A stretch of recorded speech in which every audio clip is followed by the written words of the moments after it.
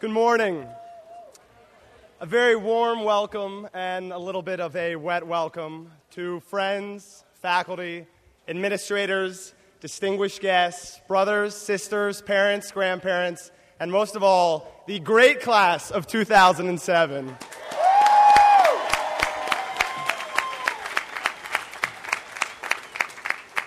My name is P.G. Sittenfeld, and along with my Class Day co-chairs, Chris Cheney and Joe Franken, we'll be walking you through today's ceremony. We've got a great program for you, and it really should be a special occasion to toast the senior class and reflect on our past 4 years here at Princeton.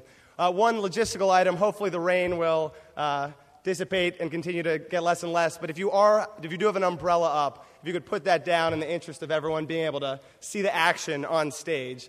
So in the meantime, sit back, get comfortable, go ahead and get a little nostalgic, and together we will celebrate '07.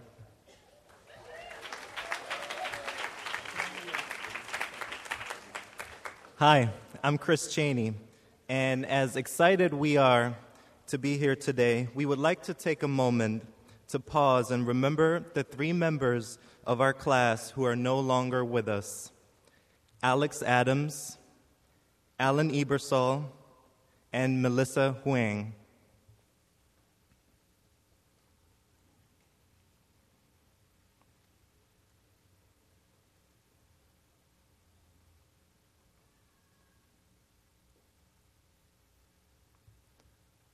Thank you very much.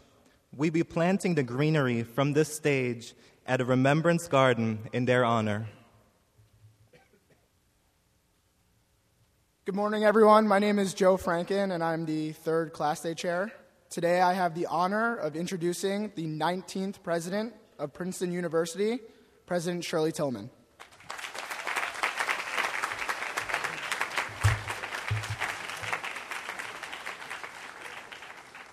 Good morning. I want to thank the officers of the senior class for the opportunity to participate in Class Day celebration. Today you celebrate the ties that bind you together as a class, united by virtue of the fact that you share the same last name, '07. Princeton has broadened your minds, or so your professors tell me, and it has also broadened your circle of friends. And these friendships will endure long after dean's dates, room draws, and the great food in the dining halls are a distant memory. As you saw at the P-Raid on Saturday, the ties that bind Princeton alumni to each other and their alma mater run deep and long. What, you may ask, brings so many alumni back to Princeton year after year? From the 700 members of the class of 2006 who celebrated their first reunion, to Malcolm Warnick of the great class of 1925, 102 years old, who was the oldest alumnus at reunions, led the P-Raid.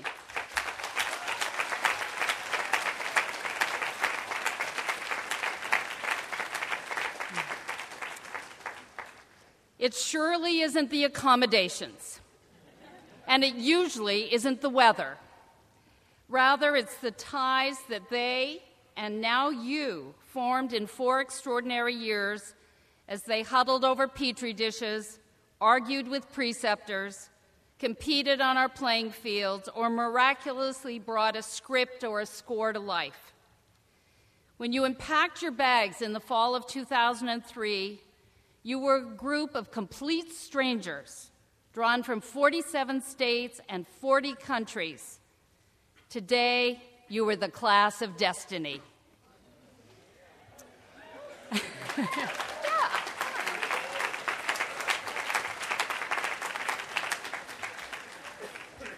I am thrilled to be sharing the stage today with the gifted actor Bradley Whitford.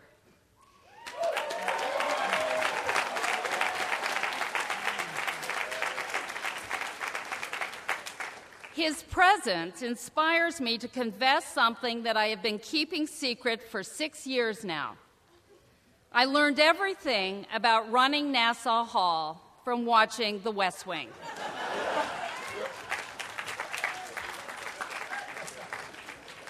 To give you just one example, I learned that no decision, no matter how important, should be made by a group of individuals sitting around a table.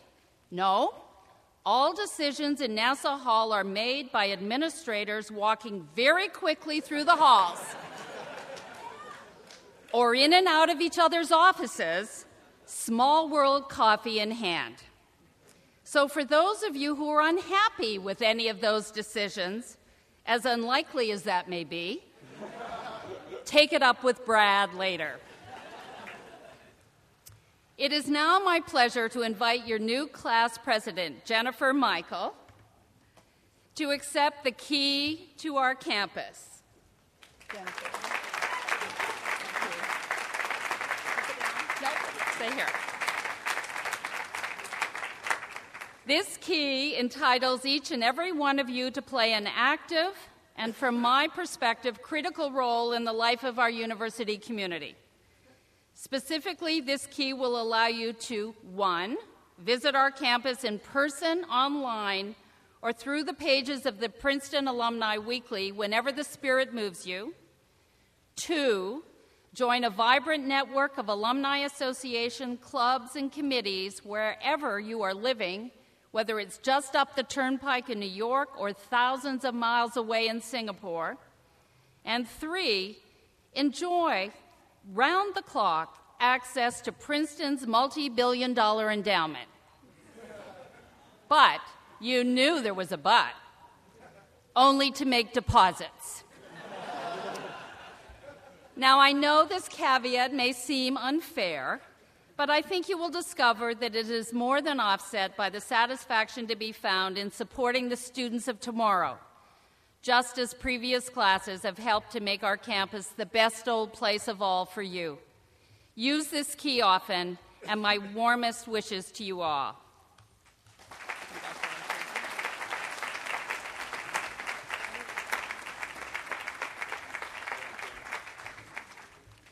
I'd now like to introduce someone who's worked tirelessly on behalf of the class for the past 3 years and has been a terrific leader, the 2007 President Jim Williamson.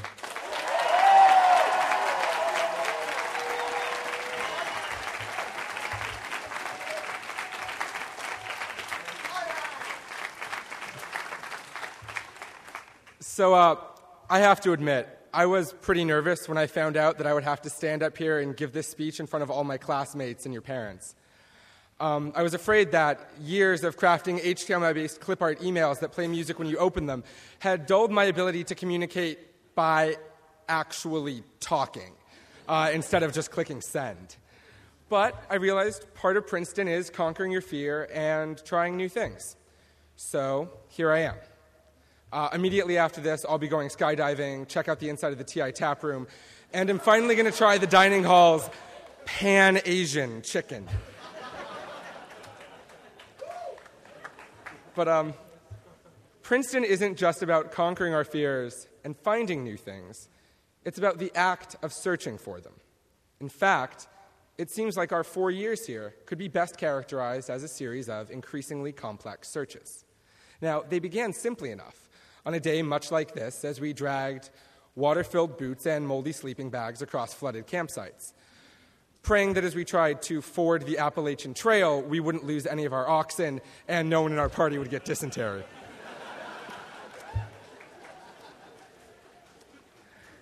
And so we returned to campus, only to find the searches got a little more complex.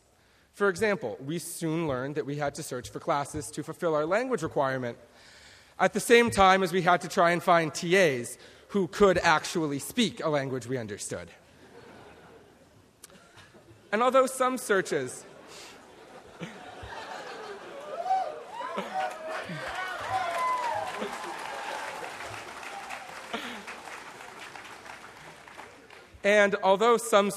would be in vain, it wouldn't really matter. For whether we found the goal or not, we would never regret looking. As time went on, we tried to find our place on this campus and people to share it with. And these searches have been formative. Some of us changed our habits, our passions, our opinions, our faiths. and even our fashion sense.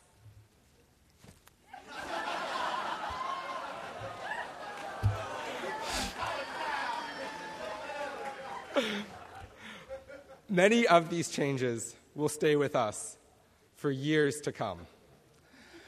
Yeah, others not so much.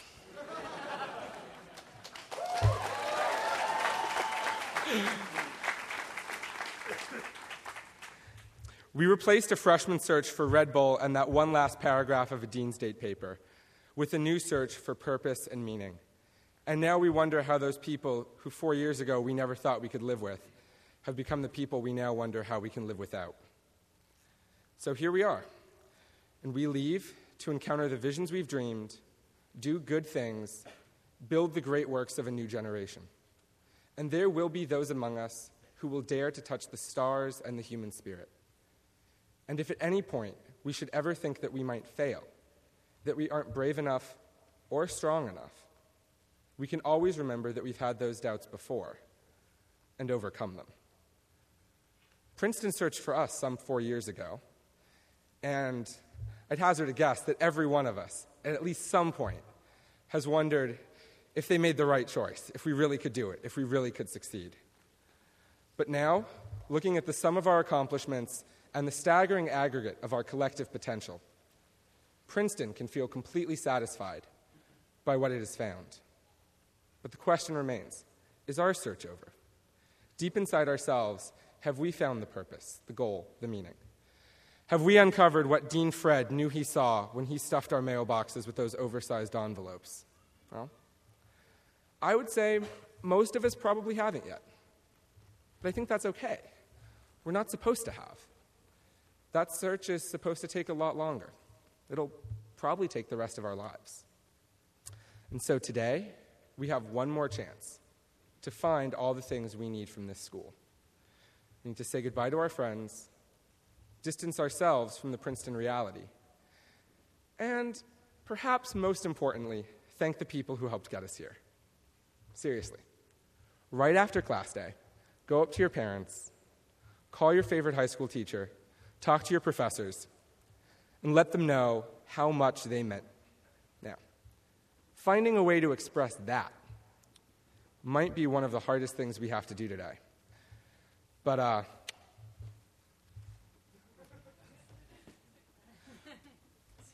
I'm already covered.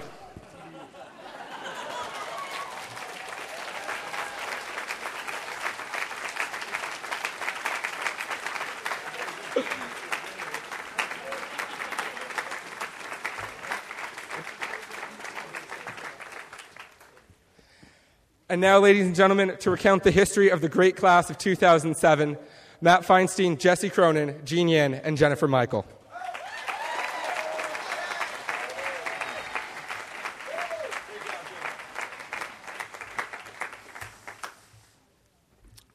The great class of 2007 arrived on campus in early September of 2003 as the last and best to be admitted by Dean Fred. Immediately upon arrival, most of us headed to outdoor action or to community action, where we quickly learned that misery loves company. With deer ticks on our legs, paint stains on our clothes, and, unfortunately for some of us, a newfound appreciation for indoor plumbing, we moved into our dorms and dove into an activities-packed freshman week.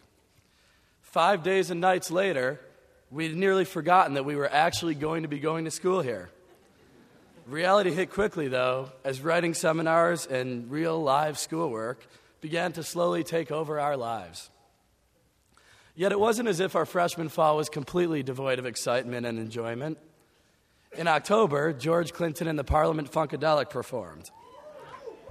This marked our first of many live concerts on campus, and it also was our first chance to see a half-naked grown man dance on stage in a diaper.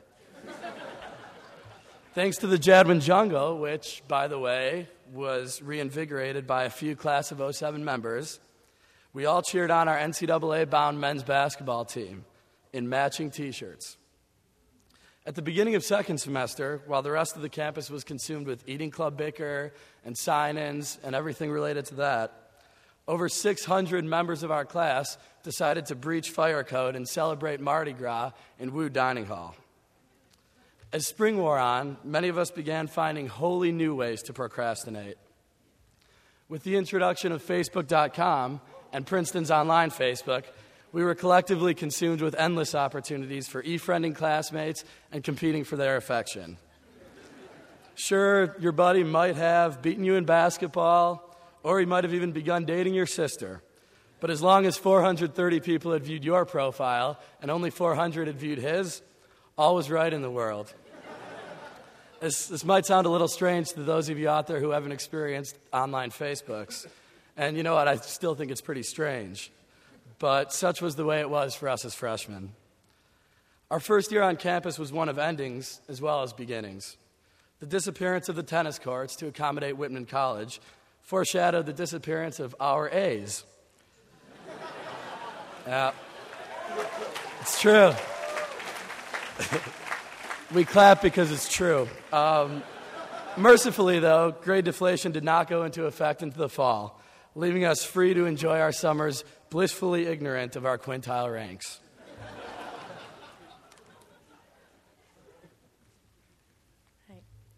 No longer the fresh-faced neophytes of campus, we returned to Princeton in the fall of 2004 and watched with glee as the new freshmen marched through Fitz-Randolph Gate. The excitement and confusion of freshman year was soon replaced, however, with a uniquely sophomore stress. Suddenly we were faced with a myriad of questions. What major should we choose? What should we do about upper-class dining options? And where on earth had all our A's gone? To help take our minds off these daunting decisions, the class of '07 took our first trip to Six Flags, followed shortly by our sophomore formal at Colonial. As the fall wore on, national politics began to infiltrate our orange bubble. Politically active students headed to nearby battleground states to help on campaigns, while the somewhat less involved majority of us relaxed and enjoyed our fall break. The election produced very real results for Princeton, as professors like Michael Doran, Harvey Rosen, and Ben Bernanke were soon asked to serve in Washington. To take our minds off politics, '07 started its own tradition in the fall with our first ever class-wide game of assassins. Further entertainment was provided by the Daily Show's Lewis Black in the fall, as well as by Ben Folds and Philomath in the spring. Despite the anxiety of figuring out our majors and dining options, by the end of the year we had signed our way into academic departments and shaving creamed our way through eating club initiations. As summer approached, some of us contemplated real-life internships, while most of us relished the chance to simply relax and rest up for junior year. Coming back junior fall, we proudly were upperclassmen for the first time. And then our new departments took the opportunity to test our pride with heaping piles of JP work. However, more enjoyable than the prospect of independent work was getting to know the Tulane students who were welcomed to Princeton in the wake of Hurricane Katrina. The football team had its own share of surprises for us.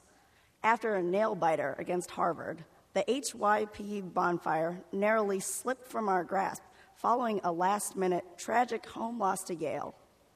And since we were past the college halfway mark, some of us seriously started thinking of the future, and we were lucky to hear from members of our grandparent class, the class of 1957, about what the real world has in store in our successful event titled 2007 Meet 1957. Many of the friendships made that day continue, and we'd love to see 57 at our own 50th. Politics became relevant on campus again as another Princeton alum made the national spotlight.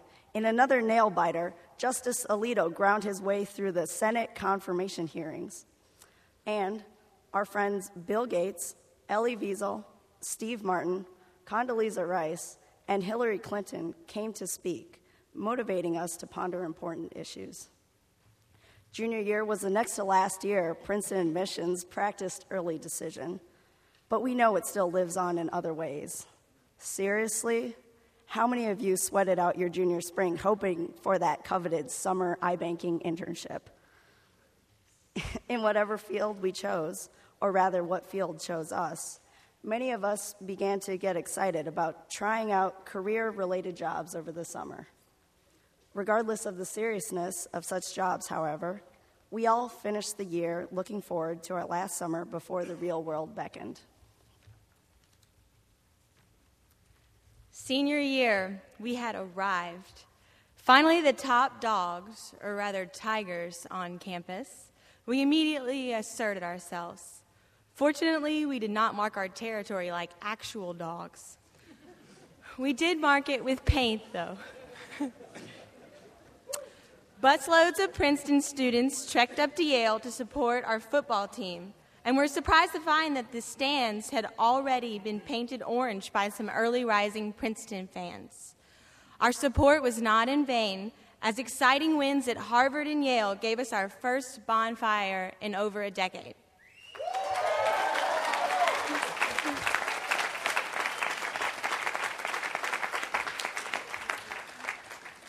True to tradition, Cannon Green was lit aflame as all of Princeton gathered to watch the traditional Yale Bulldog and Harvard Straw Man thrown onto the blaze. Not to be outdone by general campus unity, 07 gathered together as a class throughout the year. We kicked off the fall with a cocktail party and comedy act in Rocky, gathered in Winberry's for a few senior pub nights, and held a senior class wine tasting this spring in Gio. These provided us with much-needed breaks from the somewhat less social way we were spending more and more and more of our time, our theses. But finally free of thesis trauma and left with just our less than exhausting schedule of 2 or 3 classes this spring, we found just a bit of free time to soak up all of Princeton that we have loved or not yet had a chance to experience. We can stop in Prospect Garden and actually smell the flowers these days, and we can lay out on Cannon Green without worrying about making it to class on time. We haven't taken all of this beauty for granted during our time here, but in the rush from class to a cappella practice to lectures to the gym, it's sometimes all we can do to keep from slipping on the icy walkways. Yet, as jam-packed as might have kept our schedules during our time here, we have all managed to absorb and contribute to the essence of what makes Princeton University the best old place of all. As we prepare to walk through Fitz-Randolph Gate and into the rest of our lives, I know with certainty that it has been quite a journey for us all, and an era that we will cherish during our subsequent journeys in life. Ultimately, although today we go forward, packing up our dorm rooms with a kind of bittersweet triumph one final time, it is memories like these that will always keep us coming back to Old Nassau. Although we, the great class of 2007, will soon mark the end of our time as undergraduates, we will keep this place in our hearts and reunions on our calendars for the rest of our lives.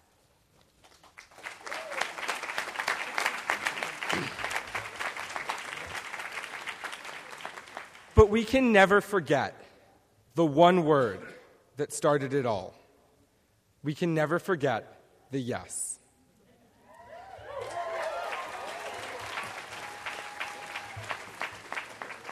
And so, to finish with a symmetry that we find quite appropriate, we would like to express our deep appreciation for the man who thought we all ought to be here, the man who saw the Princetonian inside each of us, and make him an honorary class member.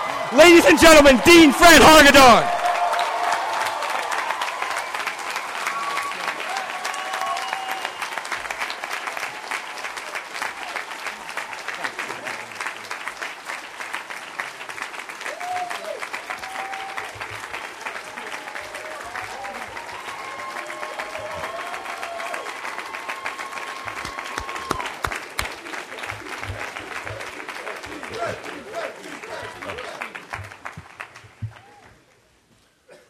Thank you. Your senior class officers thought it would be a good idea if I arrived unannounced in the middle of your party simply to say goodbye. They know I hate saying goodbyes, but they twisted my arm, and so here quickly is mine. I'm really glad to see that all of you are graduating. My credibility has been at stake for 4 years. I'm sure President Tillman considered the possibility that I might have pulled some trick with this last class and has had her fingers crossed all of the time. I was also sure I would get a bill eventually for any collateral damages you've caused. And over the weekend, one student came up to me and said, "Well, Dean Fred, this is the end of an era." And I winced, and then I realized that he was from Boston. And what he really said was that it was the end of an era.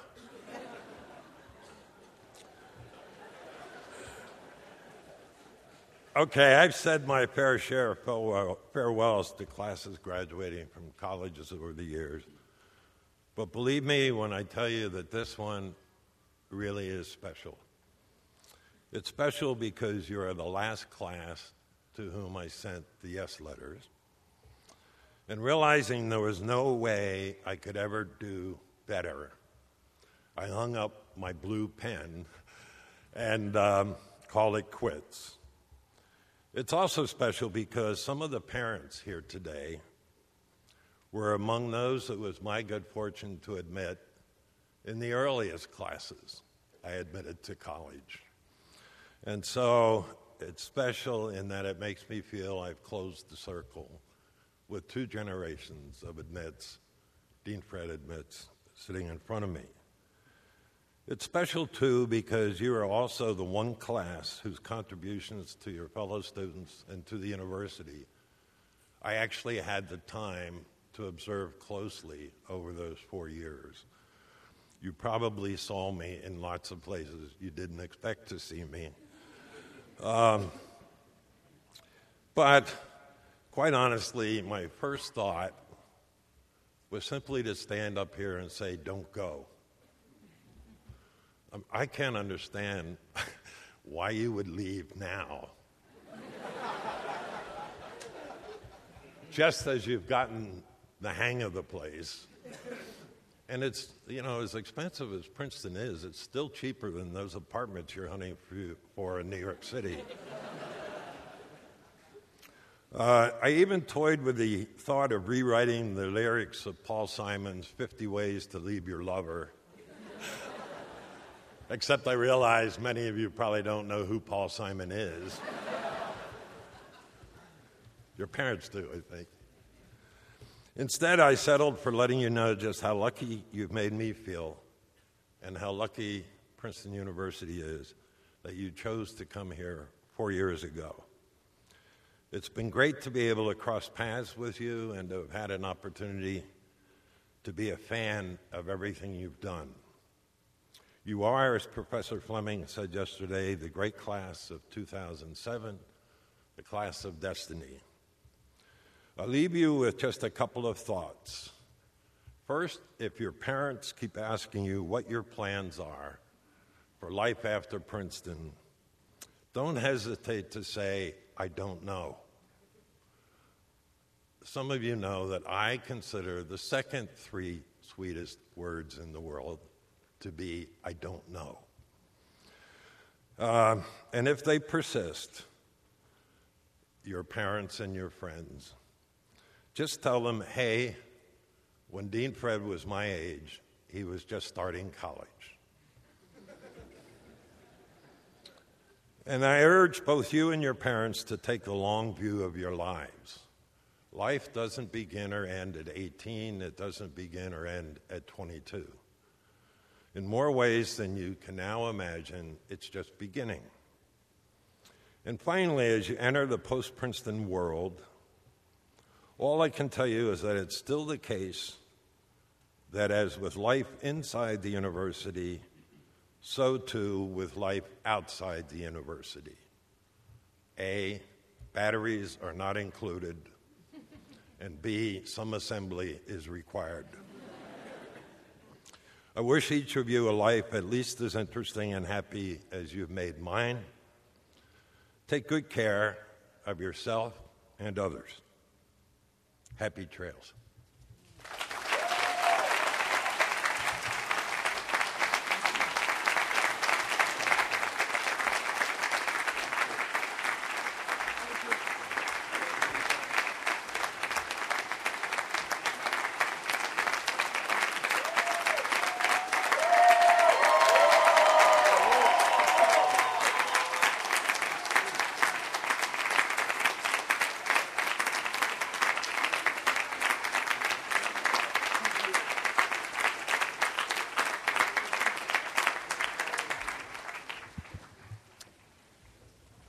Thank you for those words to the truly one and only Dean Fred. If we really are the great class of 2007, I'm sure we'll all agree that it's because the Dean of Admissions clearly had impeccable taste at the time he admitted us. I'd now like to introduce the Dean of Undergraduate Students, Kathleen Degnan, who will be highlighting the achievements of some of Princeton's most outstanding students.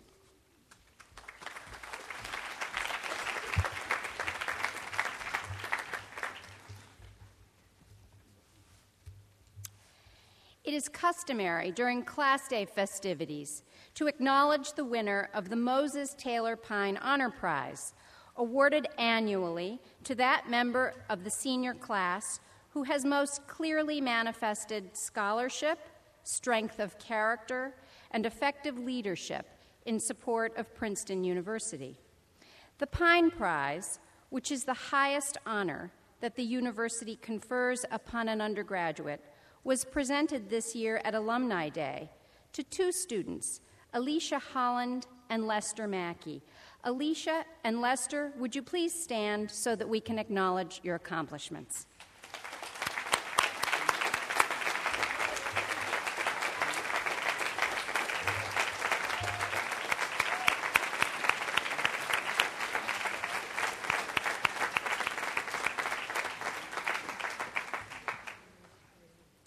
Our first prize this morning is the Alan Macy Dulles Class of 51 Service Award.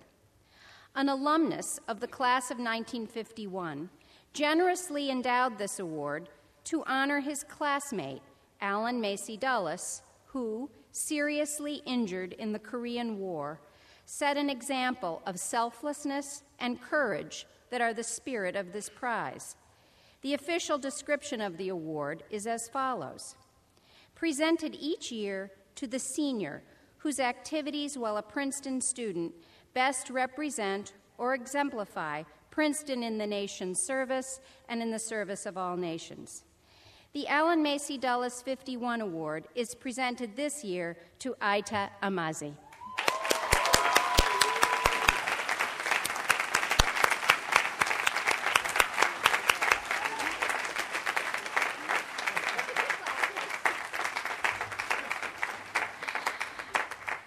Oh, come back. We're not finished. Just look out at all those shining faces.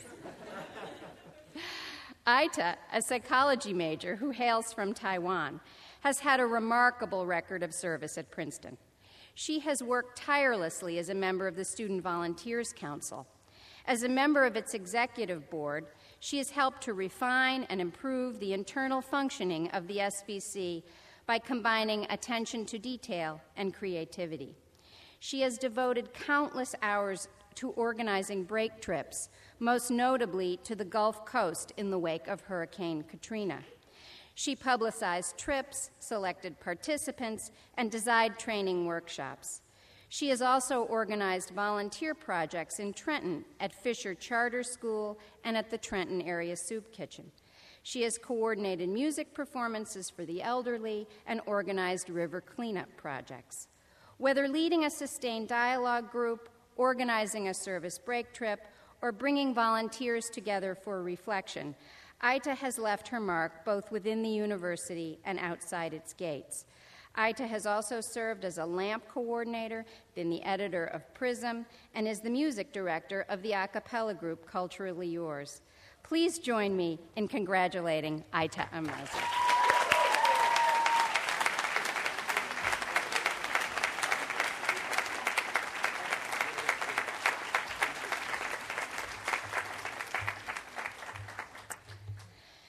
The Frederick Douglass Service Award, established in 1969 by the Association of Black Collegians, is awarded annually to a senior who has exhibited courage, leadership, intellectual achievement, and a willingness to contribute unselfishly towards a deeper understanding of the experience of racial minorities, and who, in so doing, reflects the tradition of service embodied in a Princeton education. This year's winner of the Frederick Douglass Award is Danielle Hamilton.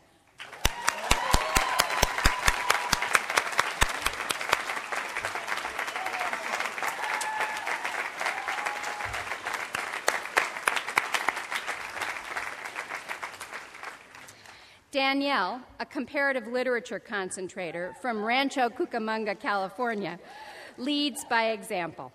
For the last 3 years, she has been actively involved in the Black Student Union Leadership and Mentoring Program. She has also served as vice president of the BSU, and in this capacity has organized numerous programs that supported political and cultural awareness across our campus. Danielle has left her mark on Princeton through her many service efforts, especially those aimed at improving opportunities for at-risk youth.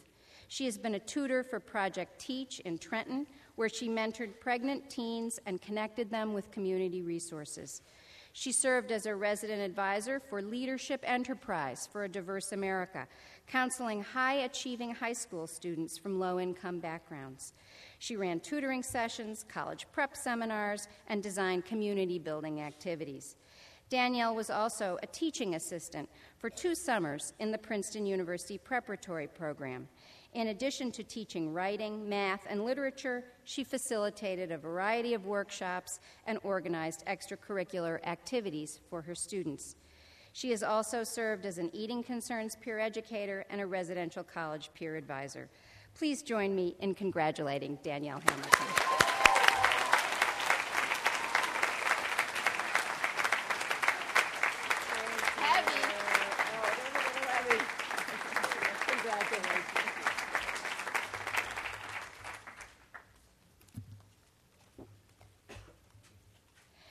The Harold Willis Dodds Award is an annual award established in 1957 to be given to the senior who best embodies the high example set by Harold Willis Dodds during his tenure as 15th president of Princeton University, particularly in the qualities of clear thinking, moral courage, a patient and judicious regard for the opinions of others, and a thoroughgoing devotion to the welfare of the university and to the life of the mind.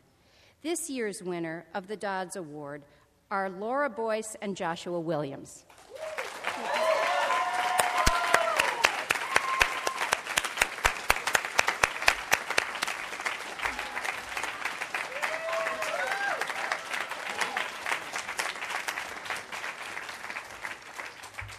A Woodrow Wilson School major from Belmont, North Carolina, Laura Boyce is also a candidate for a certificate in the program in teacher preparation.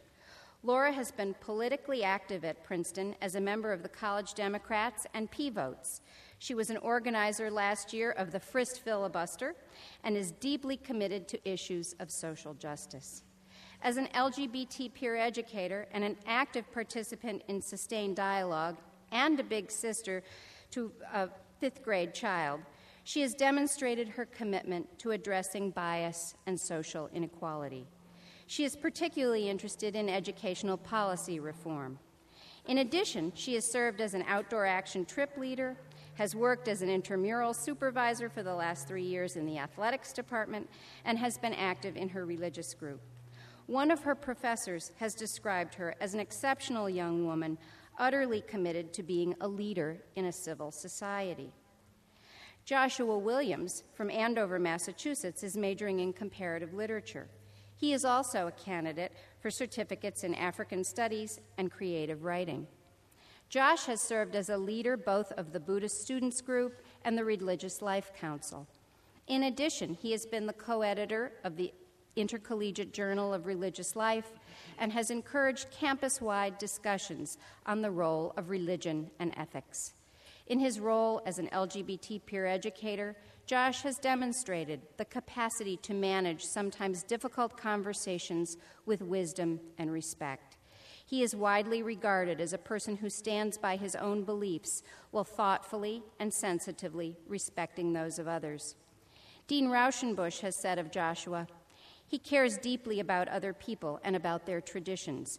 His interests are diverse, yet connected by his passion for meaningful and sustained communication." Josh has also been a writer, director, and actor in the Princeton Shakespeare Company and with Theater On Team, where he has served as general manager. Please join me in congratulating Laura Boyce and Joshua Williams as this year's winners.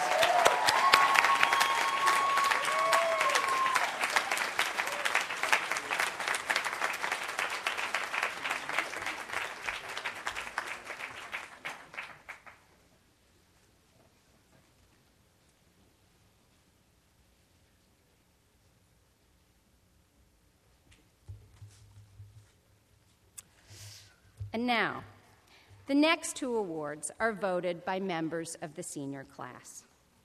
The W. Sanderson Detweiler 1903 Prize is a silver bowl awarded annually to the senior who, in the judgment of the student's classmates, has done the most for the class.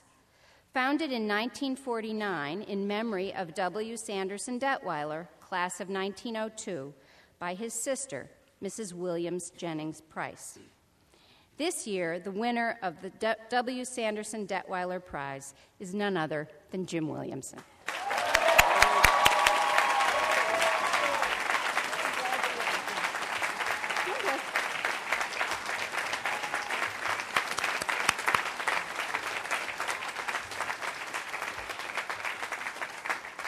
Hailing from Wilkes-Barre, Pennsylvania, Jim has majored in politics and is also a candidate for a certificate in Chinese language.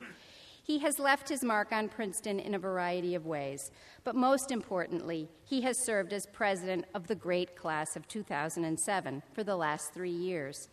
He has led a loyal core of your class officers who have worked with him to promote class unity by planning and implementing an extraordinary number of class activities, including parties, speakers, formals, pub nights, and helped to coordinate all the other spectacular events you have enjoyed this past week and will continue to enjoy for the next 24 hours.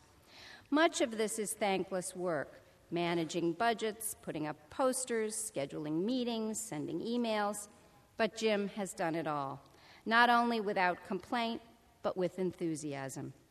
In addition, Jim has been a member of the Honor Committee for the last 3 years, and for the last 2 years has served as clerk and then chair. Jim has also served as an Orange Key tour guide, been a member of Whig Clio, and volunteered as a Let's Get Ready tutor.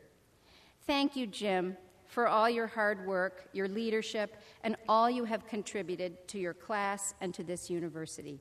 It is only fitting that you have been elected to serve Princeton for the next 4 years as Young Alumni Trustee. Congratulations and best wishes.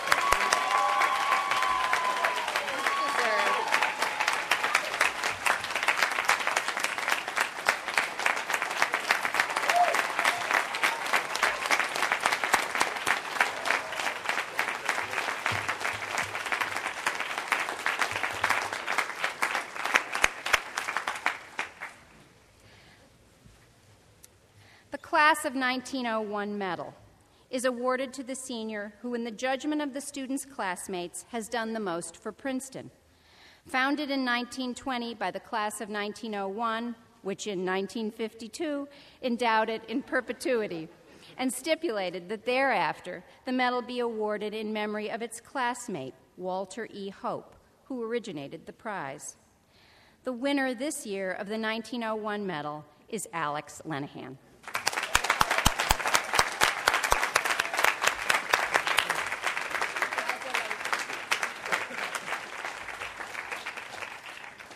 Alex, a native of Piedmont, California, has majored in politics while at Princeton.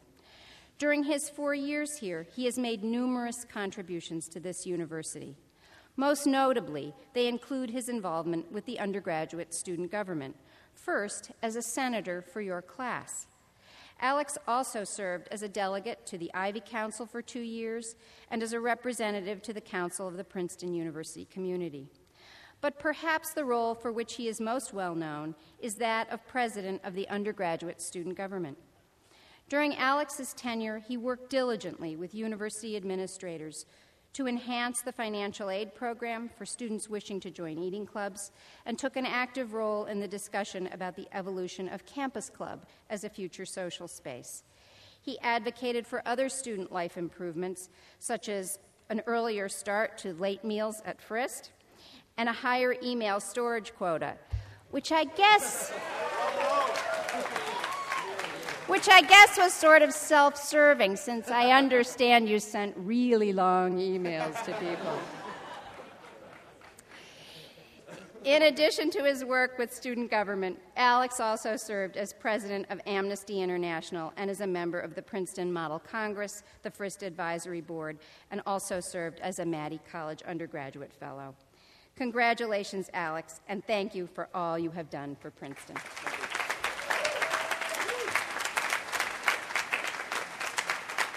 Thank you. Thank you. I'd like to now introduce one of the funniest students on campus. He's been in Triangle since freshman year, and like John Fleming, was in Maxim magazine. So everyone, give a round of applause for Mr. Scott Wallman.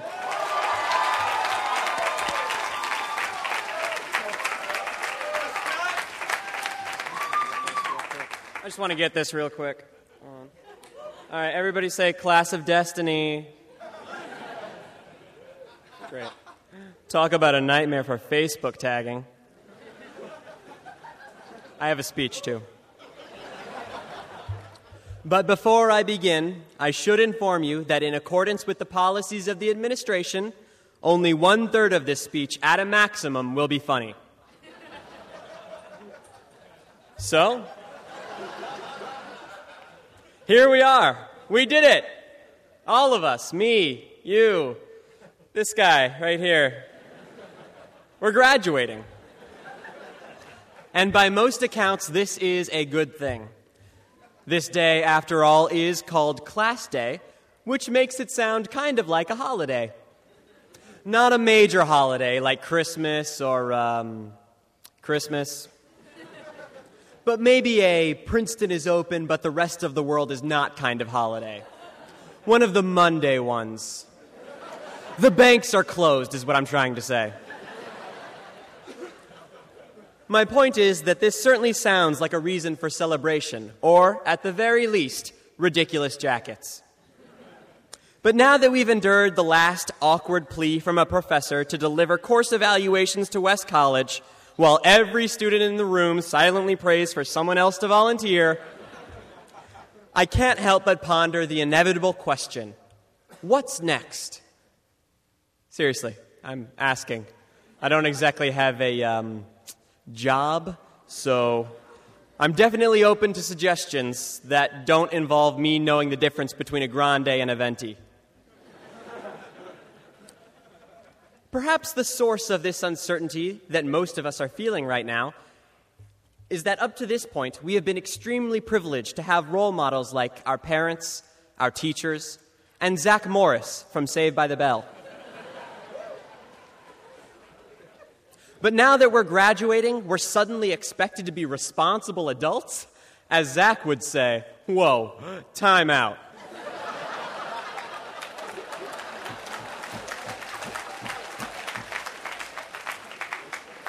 Now, granted, our 4 years at this magnificent institution have greatly prepared us for the challenges ahead. Precepts have expanded our intellectual capacity. Extracurricular activities have promoted our sense of community involvement. And laundry upkeep has cultivated our appreciation for the inside-out rule. Am I right? Nobody else? Me either.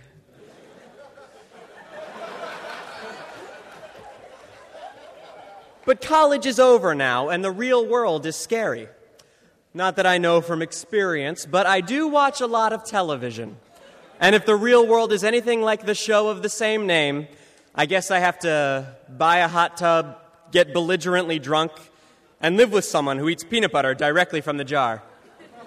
Compared to this, it's no wonder that everyone seems to make such a big deal about how college is the best 4 to 6 years of your life. They characterize the workforce as a post-apocalyptic wasteland, strewn with the neglected resumes of English majors who spend their sleepless nights wondering if employers will be impressed by a working knowledge of Middle English. My recurring fantasy is that I'll walk into the interview and the guy will say, "Well, Mr. Wallman, your references are excellent, but what we're really looking for is someone who can recite the first 30 lines of Geoffrey Chaucer's general prologue." And I begin, "Juan de Tabril with its shower sota." And he says, "I've heard enough, you're hired. And here's $1 million. But there's no way that'll happen because Professor Fleming won't be conducting my job interview. And also because, as it turns out, the real world is nothing like Princeton. Out there, nobody wears orange, Friday is actually a weekday, and Bradley Whitford never drops by to give you friendly advice. Although that would be a good idea for a sitcom. What is this?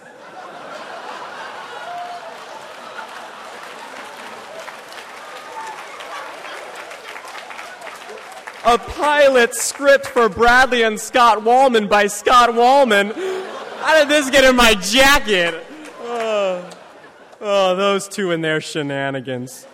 You want to read it now? Or, we'll do it later, because we'll have more time, and I have to talk you through it, so.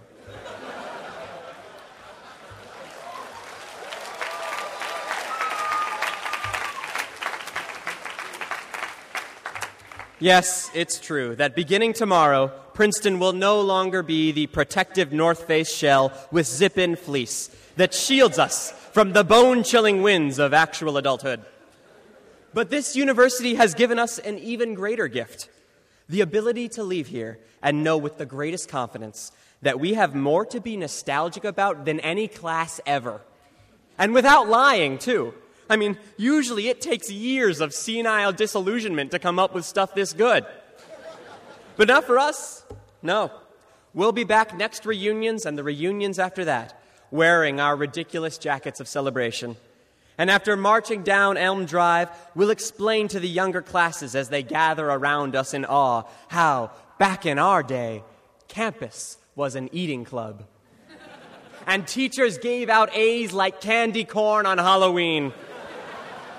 And we had to battle locusts just to get to class. That's right, locusts, like the plague in the Bible. But our spirits, unlike our grades, never deflated.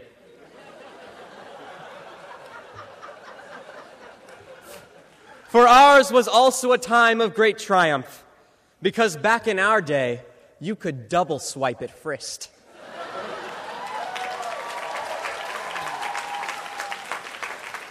And Dean Fred made sure the students were attractive.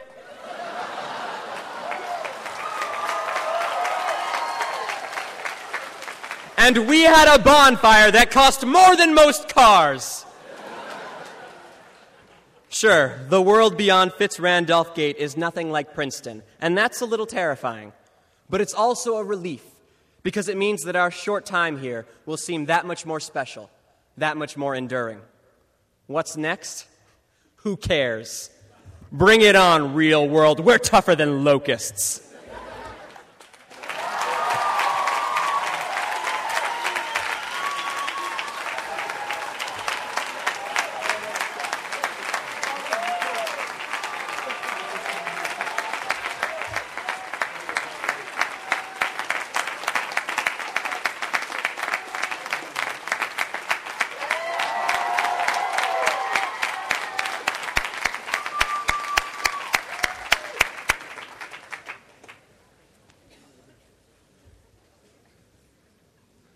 I'd now like to introduce Gary Walters, Princeton's Director of Athletics and a member of the class of 1967.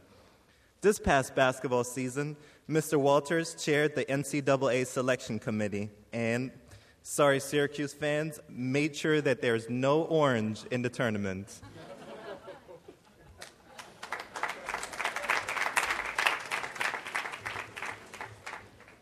Thank you, Chris, for that warm. Could I have the award winners please come forward? Thank you.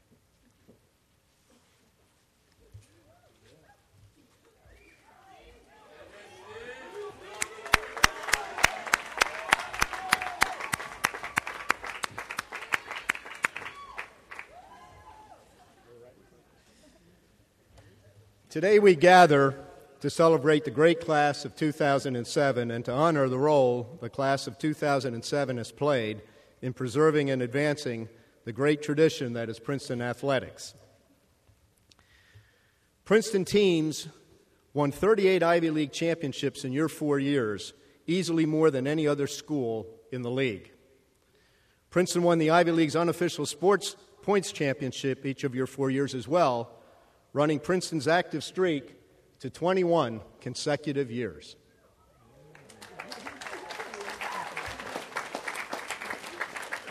Of the 33 teams that compete in Ivy sports, no fewer than 22 won at least one Ivy League championship in your 4 years, and 28 of 33 finished first or second at least once. Of the 38 varsity teams at Princeton, 31 competed in the national championships for their sport. 2 of those teams won national championships, women's open weight crew and women's squash this past year.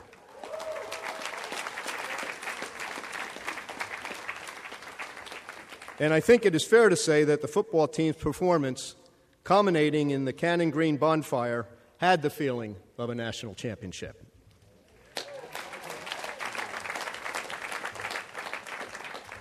Your class combined for 25 All-American selections and 83 All-Ivy League selections.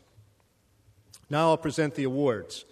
These awards were also presented on Thursday night at the Princeton Varsity Club Senior Banquet, so I'll try to be as terse as possible with my commentary. The class of 1916 Cup is presented to the senior varsity letter winner with the highest academic standing at graduation. This year's winner is John Charlesworth, a molecular biology major who competed on our men's Ivy League championship cross-country and track teams. John Charlesworth.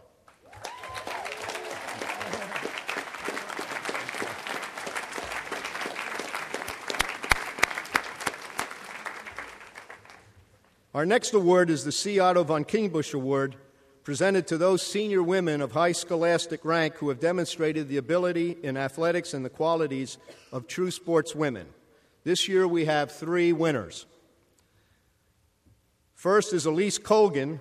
Elise, a Woodrow Wilson School major, led her women's water polo team in scoring for 4 seasons, making her the second all-time leading scorer in Princeton's history. She also has received academic honors from the Ivy League, the Collegiate Water Polo Association, and the American Water Polo Coaches Association. Elise Colgan.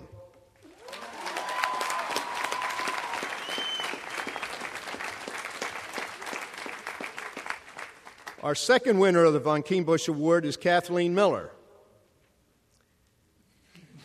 An art history major, Kathleen is a 2-time All-American and 4-time All-Ivy League lacrosse player. Kathleen is one of just 5 players in Princeton women's lacrosse history to score more than 200 career points. Kathleen Miller.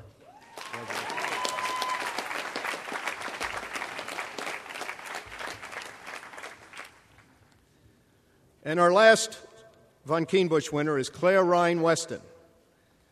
An English major and an All-Ivy and All-American squash player and team captain, Claire led her team to the 2007 Ivy League and National Championships. Claire is only the 11th Princeton women's squash player to earn 4 first-team All-Ivy League selections. Claire Ryan Winston.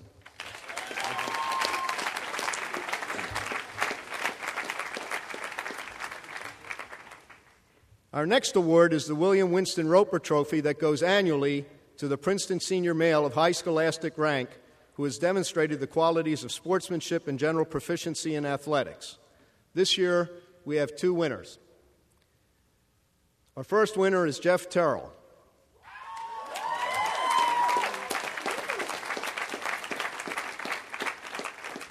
A religion major and football player, Jeff led the Princeton football team through a magical 2006 season that ended with an Ivy League title. In doing so, at quarterback, Jeff won the Bushnell Cup as the Ivy League Player of the Year. Jeff Terrell.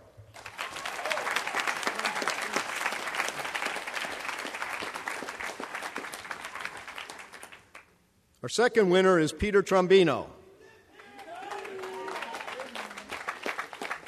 A history major and All-American and All-Ivy lacrosse player, Peter is the only player in Princeton's men's lacrosse history to have 4 seasons of at least 20 goals and at least 10 assists. As a freshman, he helped lead the team to the Final Four in 2004. Peter Trombino.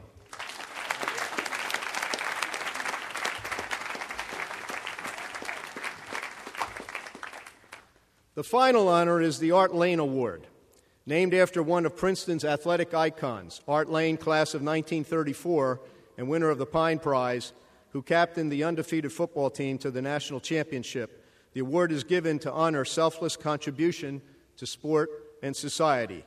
This year we have 4 winners. Our first winner is Dustin Kaler.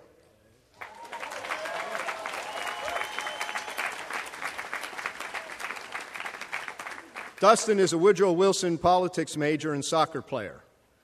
Dustin has worked internationally in Switzerland, Argentina, and China, and used that experience while on campus to contribute to the Princeton chapter of Oxfam and the Global Issues Forum. Dustin was also a recipient of the prestigious Spirit of Princeton Award in May. Dustin Kaler.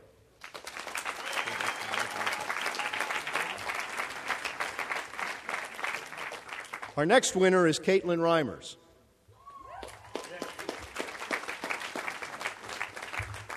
A Woodrow Wilson School politics major and lacrosse player, Caitlin has helped make a difference in the lives of children in the Dominican Republic and Costa Rica, and also the local community through the Trenton Bridge Program and the Princeton Community Center. Caitlin Reimers.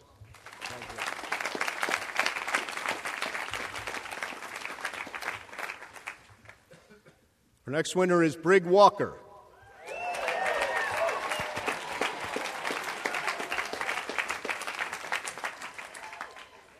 A molecular biology major and football player, Brig has instituted safety initiatives on campus concerning sexual violence and alcohol abuse that have earned him an appointment by President Tillman to serve on the Healthier Princeton Advisory Board. Brig was also a recipient of the prestigious Spirit of Princeton Award in May. Brig Walker.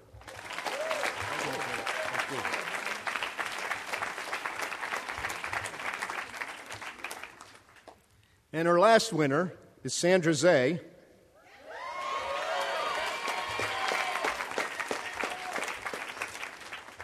A sociology major and member of the women's swimming and diving team. Sandra's amazing community service efforts have spanned the globe, from New York and New Jersey to Botswana, Africa, focusing on public health issues such as asthma, AIDS, child abuse, and childhood obesity. Sandra herself was also a recipient of the prestigious Spirit of Princeton Award in May. Sandra.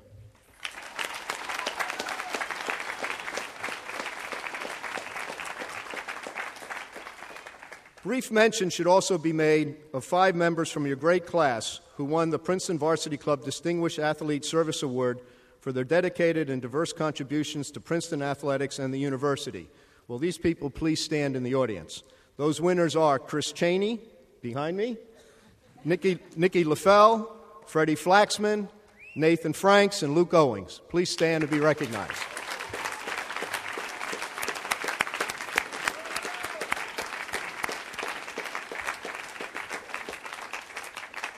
In closing, I want to thank each of the senior athletes for choosing Princeton, for sharing your talents with us, for representing the university well, and for contributing meaningfully to the tapestry of the undergraduate experience. Go Tigers!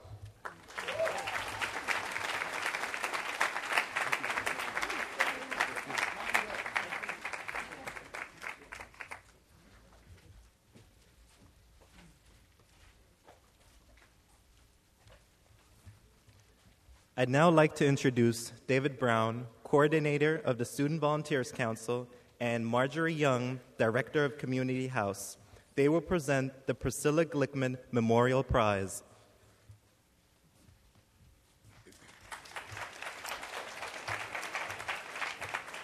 Warmest greetings to the great class of 2007. You have astounded us in your capacity to commit yourselves to community service. Hundreds and hundreds of you have done weekly projects, tutoring in Princeton and Trenton, teaching SAT prep classes, playing music for the elderly, and preparing meals for guests and soup kitchens. You responded to the overwhelming disasters in Southeast Asia and the Gulf Coast by raising funds, collecting books, and going to the Gulf Coast to help in the cleanup and the reconstruction. Your civically engaged class has given countless hours of service both locally and abroad. We are in awe and we are grateful. Give yourselves a round of applause.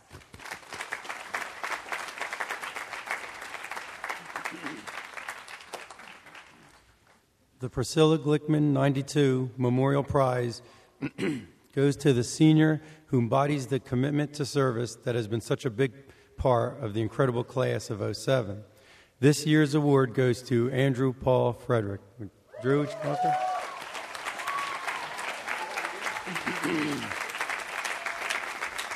Just stand nicely right here. From helping organize the Just University seminar with Professor Stan Katz to working with the Pace Council for Civic Values, Drew has done much to raise the status of civic engagement on campus. From helping lead freshman CAers in Philly to helping coordinate dozens of life-changing matches of big brothers and sisters here in Princeton, including his own match with Isaiah, now at 4 years and counting. He has done even more outside our gates. Everything Drew has done, he has done with passion and commitment. Everyone he has met on the way, migrant farm workers, esteemed Princeton professors, patrons of soup kitchens, has been greeted with the same level of respect, humanity, and humor, which really is exactly what we should be doing no matter what we are doing. Congratulations, Drew.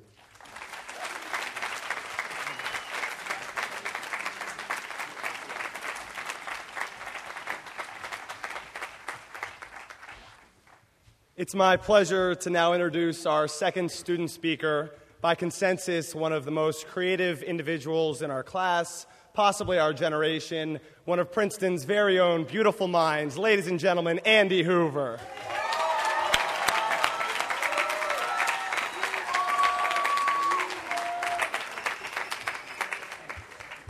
My mom wanted to make sure that I take out the gum before I start speaking, but I have loans to start repaying really soon, so I'm just going to save it for later.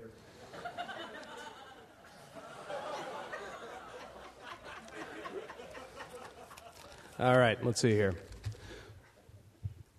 Short. Good morning. I came up here planning to talk to you about the future, about our undying bond as Princeton students, about the difficult choices that await us, going as we are into an uncertain world where our responsibilities will be great and our challenges even greater. But my computer crashed and the file is lost, so instead I'm going to talk about monkeys. Actually, though, I can't get to the monkeys first. First, I have to say a few words about diseases, and then a couple words about Sigourney Weaver, and then we can get to the monkeys, so just bear with me on this. I have discovered, quite by accident, a uniquely Princetonian disease that I will call acute post-thesis malaise. There are, invariably, severe outbreaks among the Princeton senior class each and every April. Although all the infected complain of roughly the same basic problem, what to do with all their newfound freedom after finally finishing the crowning achievement of their Princeton careers, the specific symptoms vary hugely from case to case. Some patients, mostly female, spend all their days tanning themselves into bronzed oblivion on Alexander Beach. Others, mostly male, play video games ceaselessly, stopping only to eat when something one of their characters does reminds them of food. Some, emerging from the depths of Firestone like decidedly uncharming sun-starved vampires, seek food that isn't pre-processed and sleep that isn't stolen in desperate 2-hour blocks. Every senior has a different experience, but it affects us all. My own experience with acute post-thesis malaise was a varied one, progressing in 3 stages, beginning the instant I turned in my typo-laden but mercifully complete thesis to the English office. Stage 1 involved me attempting to invent and consume various sorts of new and exciting alcoholic beverages. The Armada, for example, which is equal parts Captain Morgan and Captain Crunch.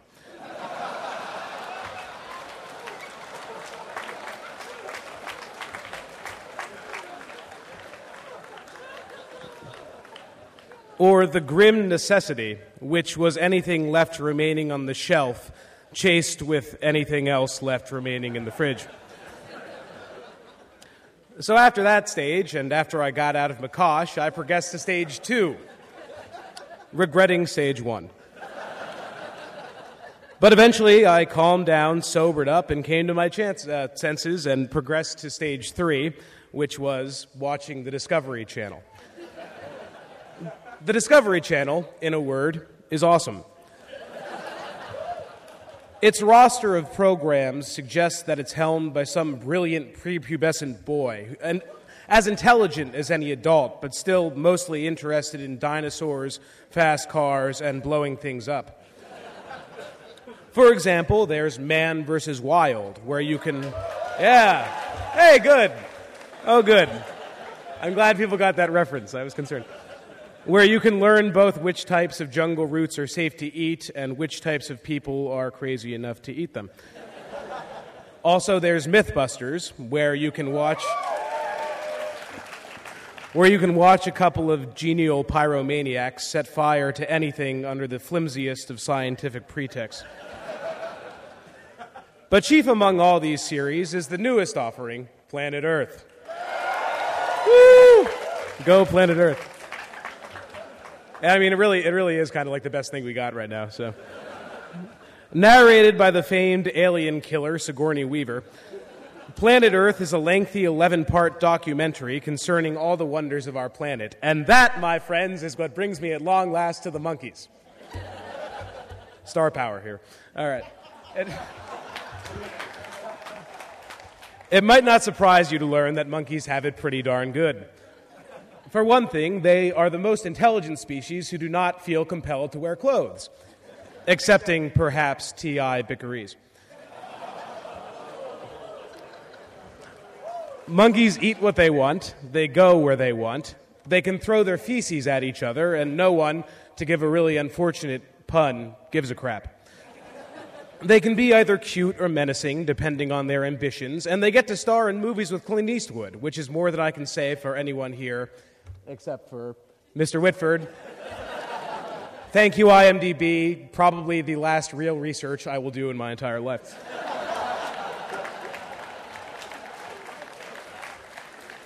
Monkeys move in packs across the savannah or the jungles. They socialize with simian goodwill, and they boast quite a role model in Curious George, who taught me both to appreciate the wonder of my surroundings and to be creeped out by men in yellow suits. Best of all, the monkeys don't have to worry about this real world I've been hearing so much about, with its tax brackets and student loans and Nancy Grace and geopolitically important nations with names ending in Stan. My father, who is under the mistaken impression that I have some skills beyond paper football and competitive pie eating, has certainly been talking a lot about this real world. We're eating dinner on Nassau Street, and he brings up the fact that I don't seem to have a job yet. I tell him that I'd rather be a monkey, and he gives me that same look he gave me when I was 7 and told him I had filled the car's gas tank with Diet Coke because it looked pretty much the same as gasoline. Why would you rather be a monkey? He asks me. They look like they have a fun life. I didn't pay this school $40,000 a year so that you could have a fun life, he tells me. And then, for the 50th time, he tries to explain to me what a mortgage is. But I'm not listening, and it's unlikely that I ever will. Hi, Dad. Thanks for coming. I was not counting on sort of the front row reserved seatings when I took the speech. I know it's impractical to be a monkey. The technology isn't there yet, for one thing. And anyway, things being how they are, monkeys might not even be around 2 or 3 generations from now. That was depressing. But there's something to be said for their freedom, their tree-climbing looseness, the zeal with which they throw themselves into life, the way they amuse us with their antics while still retaining a savage majesty that is all their own. I know that I, like all of us, am about to enter the real world, and soon we will inevitably cast aside the last of our childish safety nets, moving into inevitable and long-delayed full adulthood. But as much as we'll soon be bogged down with concerns of money and status, with long-hour jobs and career crises, we can't afford to forget that in the end, we're really just primates. Primates capable of great world-shaping things, but primates nonetheless. So my only advice as you head out into the real world is this. As the Bloodhound Gang once exalted us in that long-ago raunchy song of our shared adolescence, you and me, baby, ain't nothing but mammals. So let's do it like they do on the Discovery Channel. We could do worse, and there's always time to pay the mortgage. Thank you.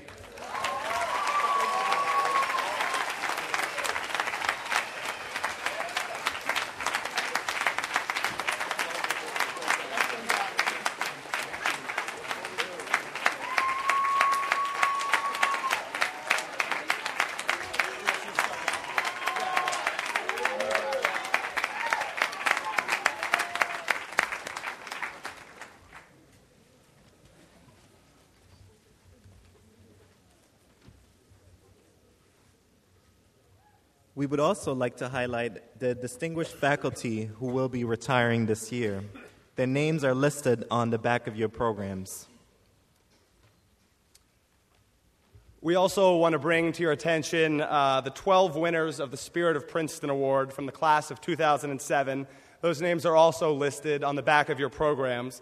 The Spirit of Princeton Award recognizes a distinguished group of students who have made positive contributions to various facets of university life, and I hope you'll join me now in giving them all a warm round of applause.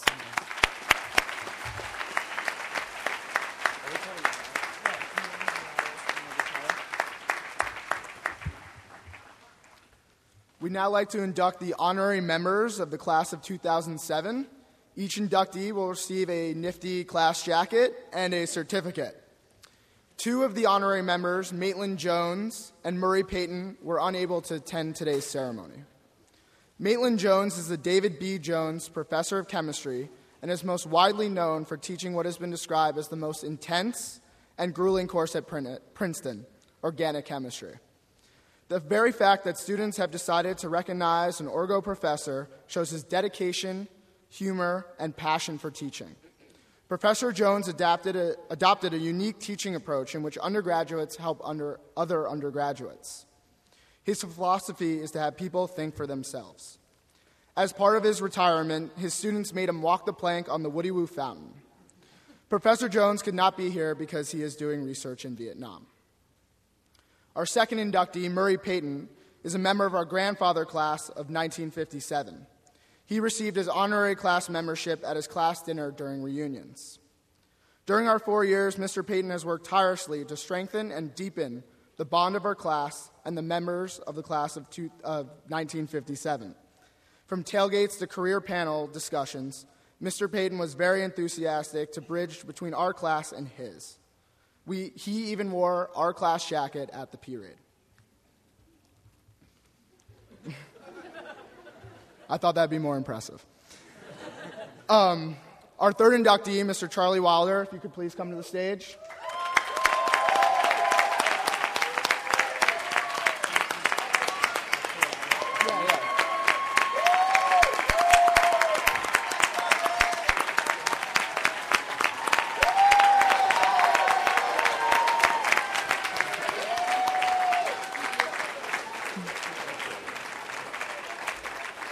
Charlie has worked in dining services for nearly 30 years and currently works in Maddie College Dining Hall.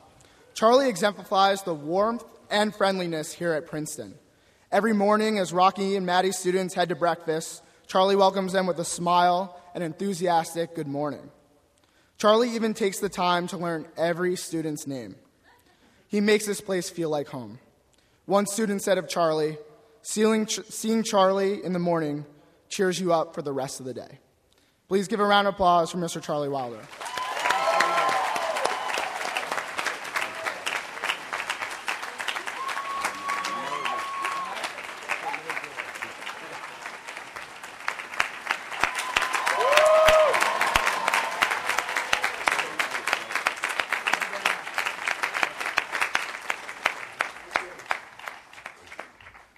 Our next inductee is Mr. Bradley Whitford.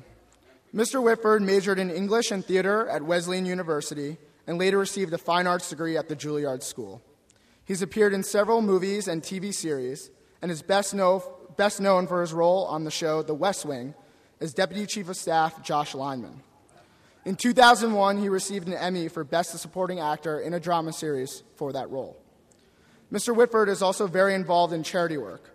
He and his wife, Jane Kazmarek, founded the Clothes Off Our Back Foundation, which raises money for various children's charities by auctioning off celebrity attire.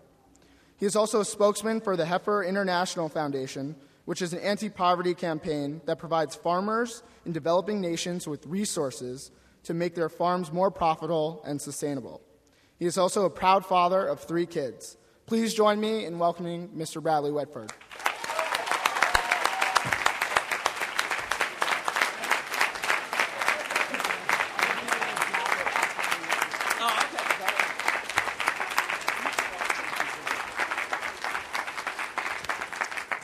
Thank you. I just want to say it is so dry and comfortable in this tent. On behalf of the acting president of the United States, I want to thank you for inviting me here today. It's a sad joke that I will be using in a nursing home to cruise women. And that will be sad because, unlike you, I have a bright future behind me. There's one thing I have to clear up before I give the speech. Are there any members of the Princeton women's tennis team? There you are. Hey. Hi. Hi, it's good to see you. Are your parents here somewhere? Yeah, okay, good. I was leaving work at Warner Brothers, and this bevy of tawny, young, attractive women rushed towards me, which doesn't happen as often as it used to. And one of them said that they were the Princeton women's tennis team. It had just been announced that I was going to speak. And they just wanted to say hi. And I asked them if they wanted, I had to leave, but if they wanted to watch some filming. And they said yes. So I go in to Matthew Perry, and I said, hey, Matt, I got the women's Princeton tennis team outside. Do you mind if they watch you act? And he's like, yeah, sure, bring them in. And then back to the mirror.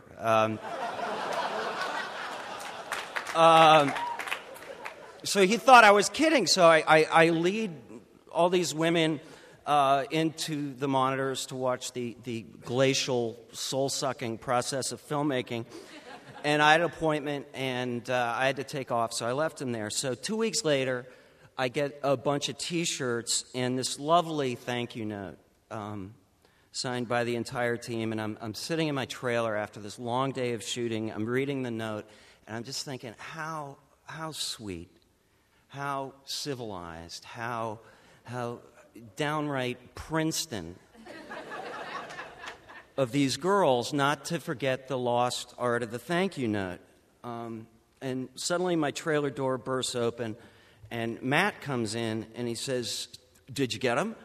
And I said, the T-shirts? Yeah, isn't that sweet? And he said, no, the phone numbers.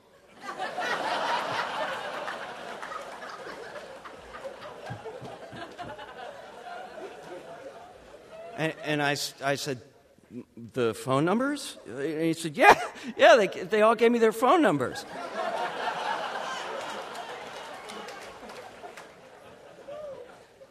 And I said, well, I didn't get the phone numbers. And he said, yeah, just look where they signed it. And I didn't get their phone numbers. I got their graduation years. So Matt points at me and laughs, as only a younger single man can point and laugh at an older married man. So I just wanted to tell that story, first of all, to embarrass the women's tennis team.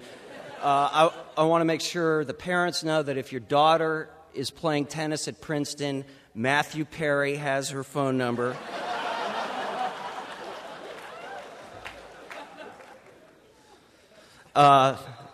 And to reinforce the fact that, unlike you, I have a bright future behind me. Most of you know me from my role on The West Wing that went off the air a year ago. We started doing the show in 1999, and I had always hoped that we would do the show until the Republicans lost control of the White House.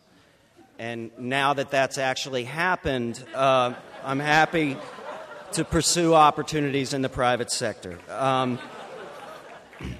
It was a fascinating time to do a show about politics, not only because of the trauma of 9/11, the rush to war with Iraq, but because of the ever-expanding role, from my point of view, of show business in the political process that now makes the two indistinguishable. So as we head into another presidential campaign, I thought it might be fun to share a few observations from the political entertainment vortex. First of all, in presidential politics, there is nothing more important than being good on television. Trust me on this. You can, boy, am I going to say that?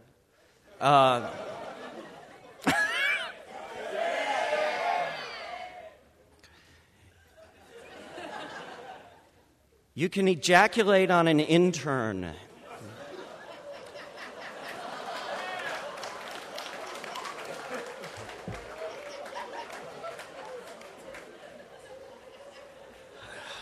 I apologize to everybody.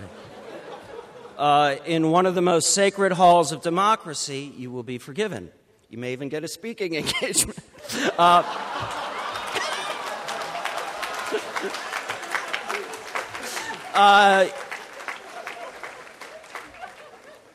You can rush into a war based on false intelligence, and you will be tolerated.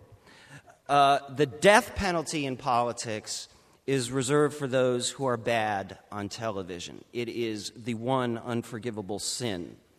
If you think of the vehemence that chased Howard Dean from the national stage after he had the temerity to scream overenthusiastically to a room full of supporters, unforgivable, bad on television, leave. Think of the scorn heaped on Al Gore after the 2000 debates. Once again, he was bad on television. Speaking of Al Gore, I'd like to drop some big names and talk a little about my close personal relationships with Al Gore and Bill Clinton. I met them both briefly in 2000, and Clinton, he touched me. He kneaded my shoulder. He bit his lip. Told me what I was doing was good. And he made me feel as if he had all the time in the world for me. And this was just a few hours before his final State of the Union address, which he had not finished yet. But he had time for me because I was special to him. Now, as an actor, Bill Clinton is a fascinating character. We've all met the smartest person in any room they've ever been in. I'm sure I could throw a stick from here and hit a couple of those right now.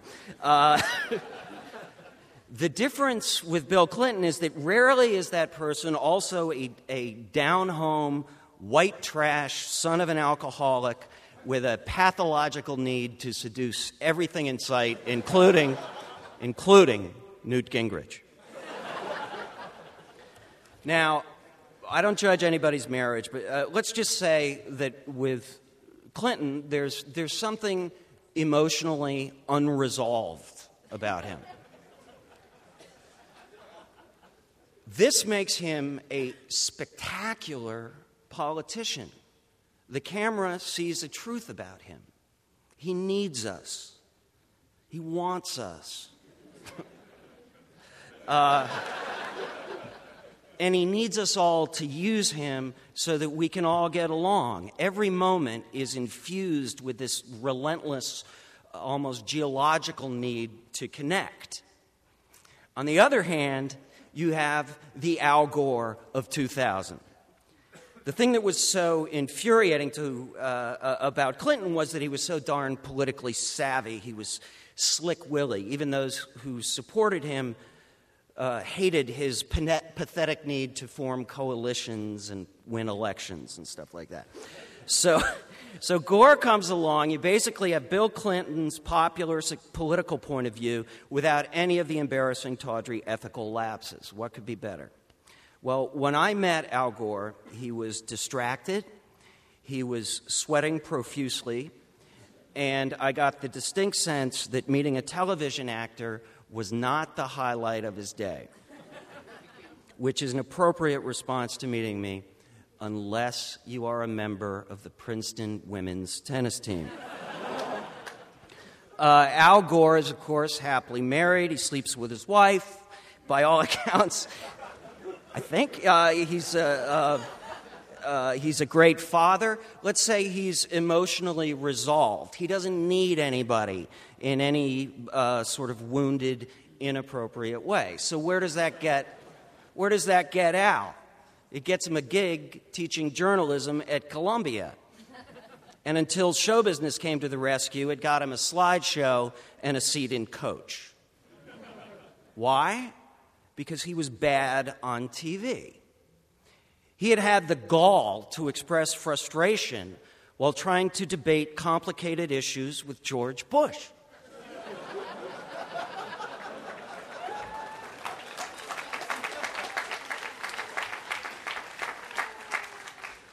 The fact that he was, and I believe still is, more qualified was beside the point. In the human dog show of a contemporary presidential campaign, if your only qualification is that you are the most qualified, you're out of luck. He was bad on TV. Sorry, Al. Death penalty. Time to go make fun of yourself on comedy shows. Show us you can be better on camera, and maybe we'll give you another look. An Oscar would be fantastic. Let's say your incompetence results in hundreds of deaths after Katrina. You do what Michael Brown did. You'd go on a bunch of comedy shows. You show everybody that you have a sense of humor about yourself. Not such a bad guy. He was good on television. I spend my life trying not to be bad on television. No disrespect to me or my brothers and sisters in the Screen Actors Guild, but I would hope that the leaders of the world would be held to a higher standard than a television actor. The coverage of political campaigns is designed to weed out those who insult us not with their bad ideas, but with their poor performance skills. It has all the depth of a sporting event and all the objectivity of a theater review. Now, maybe I'm naive, but I thought the job of the press was to look beneath presentation, beneath the horse race, and analyze the substance of a candidate's intentions based on, research, facts. A candidate's style was up to us. No longer.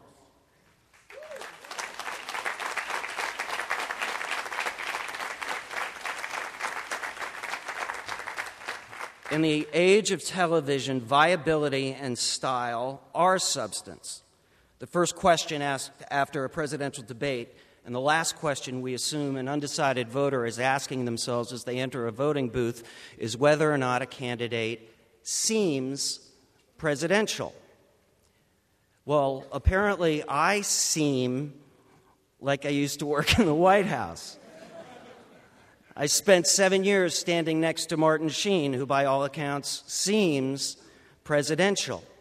I love Martin Sheen, but I have news for you. He would be a terrible president. Because, of course, he only seems presidential. And the relationship between seeming presidential and actually being qualified to lead the free world is casual. And what does seeming presidential mean? This idea has changed dramatically since John Kennedy ruined it for everybody with his perfect head of hair and his articulate, effortless charm. Judging from the last two elections, the character description has morphed into a kind of a fit, down-home, suburban white guy who looks good at a barbecue and likes to pretend he is a day laborer when there are cameras around. Is this a conservative school?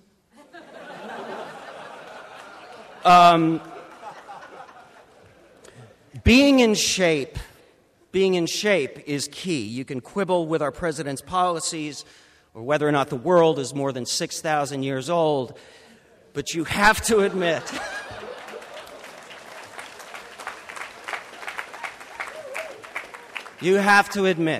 the president is in spectacular physical condition. What a heart rate. Now, I mock the president, but this is not a partisan aesthetic. If Al Gore decides to run, his first stop won't be New Hampshire, it will be a treadmill. He will start training like an action star, and it won't be for his health. Because in the age of television, if I don't like the way you look, sir, I don't want to hear a word you say.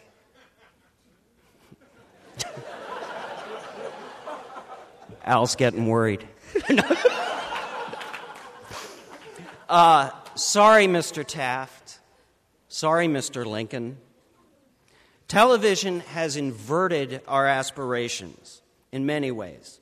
My parents yearned to act like grown-ups when they were young. If you saw me drunkenly dancing at Joe's party last night, as I approach middle age, I continue to dress like a seventh grader. In previous generations, there was a naive yearning to be led by the wise and the educated. Through television, we've developed the naive yearning to be led by raw, instinctive character, unsullied by the big books and the fine print. Exceptional intelligence is something to be hidden or shucksed over for fear our leaders will feel distant from us as we invite them into our living rooms and gaze at them from our couches. As election season approaches, get ready for the inevitable pot shots at Hollywood for poisoning our culture with its decadent values. Don't get me wrong, I hate raising my children at a time where I feel like I have to play cultural defense in a losing battle over their inevitable and premature loss of innocence. You guys are allowed to lose your innocence now. But why do we look to Hollywood to edify our children? There is one value, there is one religion there on television, and it is more insidious and it is more damaging to our culture than all the sex and violence on HBO and Showtime combined. And that religion is consumerism. Our national religion, cheering for consumerism. Our national religion is not Christianity. The source of our values is not Christianity, Judaism, Islam, or any other religion. For all its wonderful virtues and its horrible faults, the religion that dictates our values 6.5 out of every 7 days is capitalism. Now, perhaps we can all agree that the President of the United States should have a first-rate intelligence. And perhaps we can all agree that F. Scott Fitzgerald was correct when he said the test of a first-rate intelligence is the ability to hold two opposing ideas in mind at the same time and still retain the ability to function. Why is such an astute definition of a great mind every campaign manager's worst nightmare?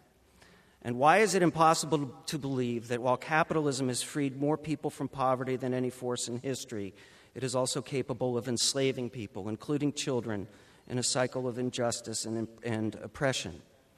As the next senator from Minnesota and Princeton dad Al Franken said when he announced his candidacy, how are you supposed to pull yourself up by your bootstraps if you don't have any boots?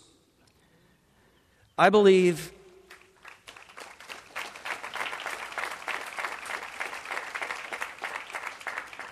this is the partisan part of the speech. I believe that the part of the political brilliance of the Republican Party, beginning when I was in college in the 80s, was that it merged the idea of liberty with the notion of unfettered capitalism until the two were indistinguishable. Liberty no longer meant freedom. It meant only basking in the glorious values of the free market. It ignored the fact that people can be oppressed economically, and it made poverty a character flaw. Any attempt by government to protect its people from economic injustice is an attack on liberty. As Ronald Reagan said, government isn't the solution, it's the problem. Not bad government, government. You got to wonder why you ever wanted the job. The greatest disseminator of capitalist values is the television. It's at the center of our homes. In 2 generations, it has replaced the hearth as the family gathering place. It's comforting to sit in its soothing, distracting glow night after night, but it has one purpose, one motivation, as we used to say over in the theater department at Wesleyan, and that is to make money. Imposing Hollywood's imagined decadent values on the world is not the problem with Hollywood. The problem is that Hollywood is full of such wonderful capitalists. Hollywood is not decadent. It is morally neutral. If movies about the fact that 30,000 children die every day because of poverty made money, believe me, that's all you would see. The hypocrisy in Hollywood is the self-congratulatory orgy that accompanies the release of an occasional high-minded film, ignoring the fact that for every Schindler's List, there are 100 movies that treat killing people as entertainment. By the way, does it scare anyone that the tipping point on the global warming debate was a movie?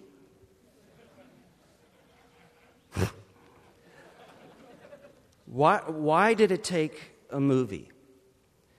The answer lies in a fact that every hack television writer and every bungalow in Hollywood knows deep in their audience ass-kissing bones. If you want people to pay attention, you have to tell a story, and you have to have a hero. And as Karl Rove would tell you, if he had an honest bone in his gay-baiting carcass.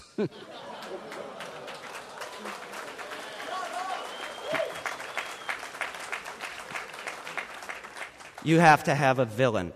By the way, and this was another thing I debated saying, but since you encouraged me, and I apologize to the parents, but where I'm from in Wisconsin, there's a name for straight people who are afraid of for straight guys who are afraid of gay men. They're called pussies. Sorry. I hope I haven't gone too far.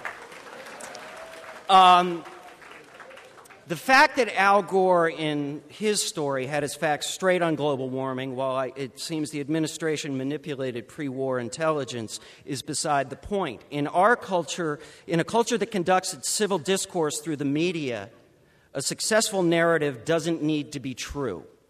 It just needs to be a good story. The problem only occurs when a false story crashes into the facts. And unfortunately, in politics, by the time that happens, it's usually too late. If you don't believe me, look at the newspaper today. Let's hope that Al Gore and every scientist who's ever done a peer-reviewed study on global warming are as misinformed about that situation as we were about weapons of mass destruction. Unfortunately for my children, I doubt it. So I ask you all, despite your kind invitation to have a guy who wears makeup for a living speak to you on this happy day, beware of show business when it comes to the deadly serious work of making decisions that will dictate your children's future. Stories are powerful. It's why we dream. It's why we have religion. The world we see through stories. We need them right down to our reptilian brain stems. They have the power to humanize us and to inspire us. But stories can be manipulated. They can sweep us away. They can turn us into cattle, no longer able to question the assumptions upon which they're based. It's called the willing suspension of disbelief in the theater department. It's a fun thing to do in a dark theater, and it bought me a great big house in Pasadena. But it is a dangerous thing to do when the fate of an accelerating, shrinking planet is at stake. My favorite quote about acting is this. Acting is honesty. Once you learn how to fake that, you got it.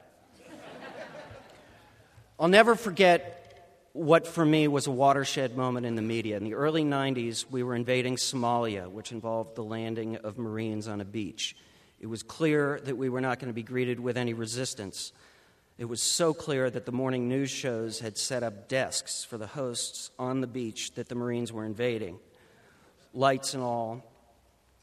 And sure enough, the amphibious vehicles appeared. They discharged the Marines, and as they splashed through the water, crouching with their rifles ready to fire, a cameraman and a boom operator rushed down to meet them. And that's when it happened. Instinctively, a Marine pretended that the camera wasn't there. They looked right past it, as if it wasn't there. Pretending cameras are not there is what I do for a living. The soldier instinctively stepped into my domain with a loaded gun in his hands, and he was doing what actors do to entertain people and what unfortunately our leaders do to keep themselves in power and to dictate our future. He was sincerely pretending to tell the truth. He was faking honesty. It was perfect acting. Television is not a medium for thoughtfulness, intellectual dexterity, or for context. It's a medium best suited to personality, story, and action. Charisma will always blur content. That's why the awkward anchors get dumped. Global warming may be a great threat, but what the hell kind of theme music are we supposed to put over pictures of ice melting? It will always be more thrilling to watch a target destroyed than to see a child's mind opened. So our missiles will always be shinier than our schools. The media is such a fundamental assumption of our civic discourse and how we connect as a society. We're in constant danger of ignoring its implications, especially when it comes to choosing our leaders and to confronting the most urgent issues, whether it's terrorism or our own destruction of the environment. Take it from someone who seems like they used to work in the White House. We need to do better. If this country is to succeed, if it is to inspire and to lead, you will all have to get up out of your seats, turn on the lights, and help write the story. It has always been up to the people of this country to hold it to its spectacular promise. What is the promise? Is it accumulation for the few? Is it opportunity for all? Is it a future of fear and torture, restricted freedoms? Or is it a future of hope and the ultimate freedom, freedom from fear itself? If you choose not to take part in the urgent discussion about the future of your country, you no longer live in a democracy. You've sentenced yourself to a civic gulag, dictated by the whims of those who choose to participate. You don't just get democracy. You have to make it every day. So even if the women's tennis team... I'm being heckled by a squirrel.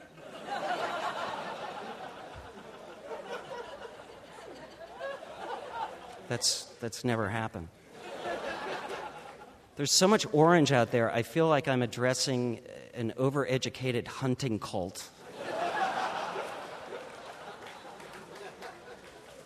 Let me get back to my witty wrap-up here. So if the women's tennis team is right and my bright future is indeed behind me, there's no question that yours is ahead of you. It is a future that you will share with everyone and everything on this fractured little ball spinning in infinity. We need you. We need your bright Princeton minds to illuminate it. We need your optimistic young hearts to infuse it with hope. And we need your active participation to make it happen. Congratulations, Godspeed, and write if you get work.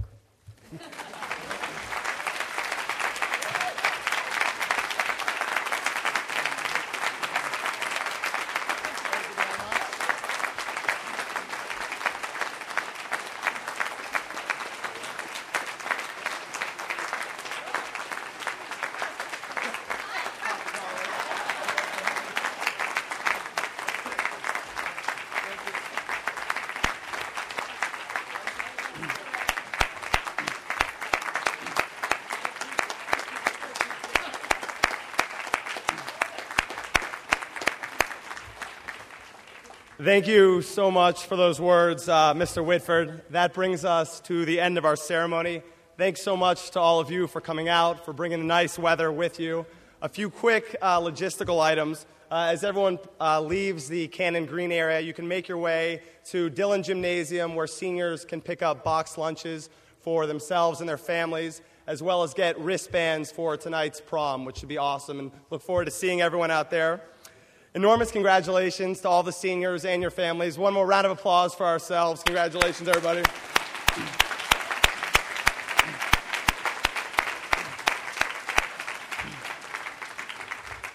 And I'd now like to invite members from several of the a cappella groups to close our Class Day ceremony by having everyone rise and join in Old Nassau.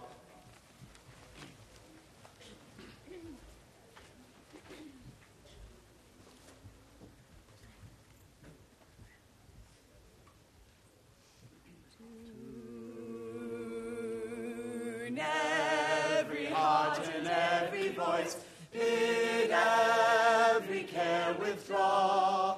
Let all with one accord rejoice in praise of old Nassau. In praise of old Nassau we sing, hurrah, hurrah, hurrah.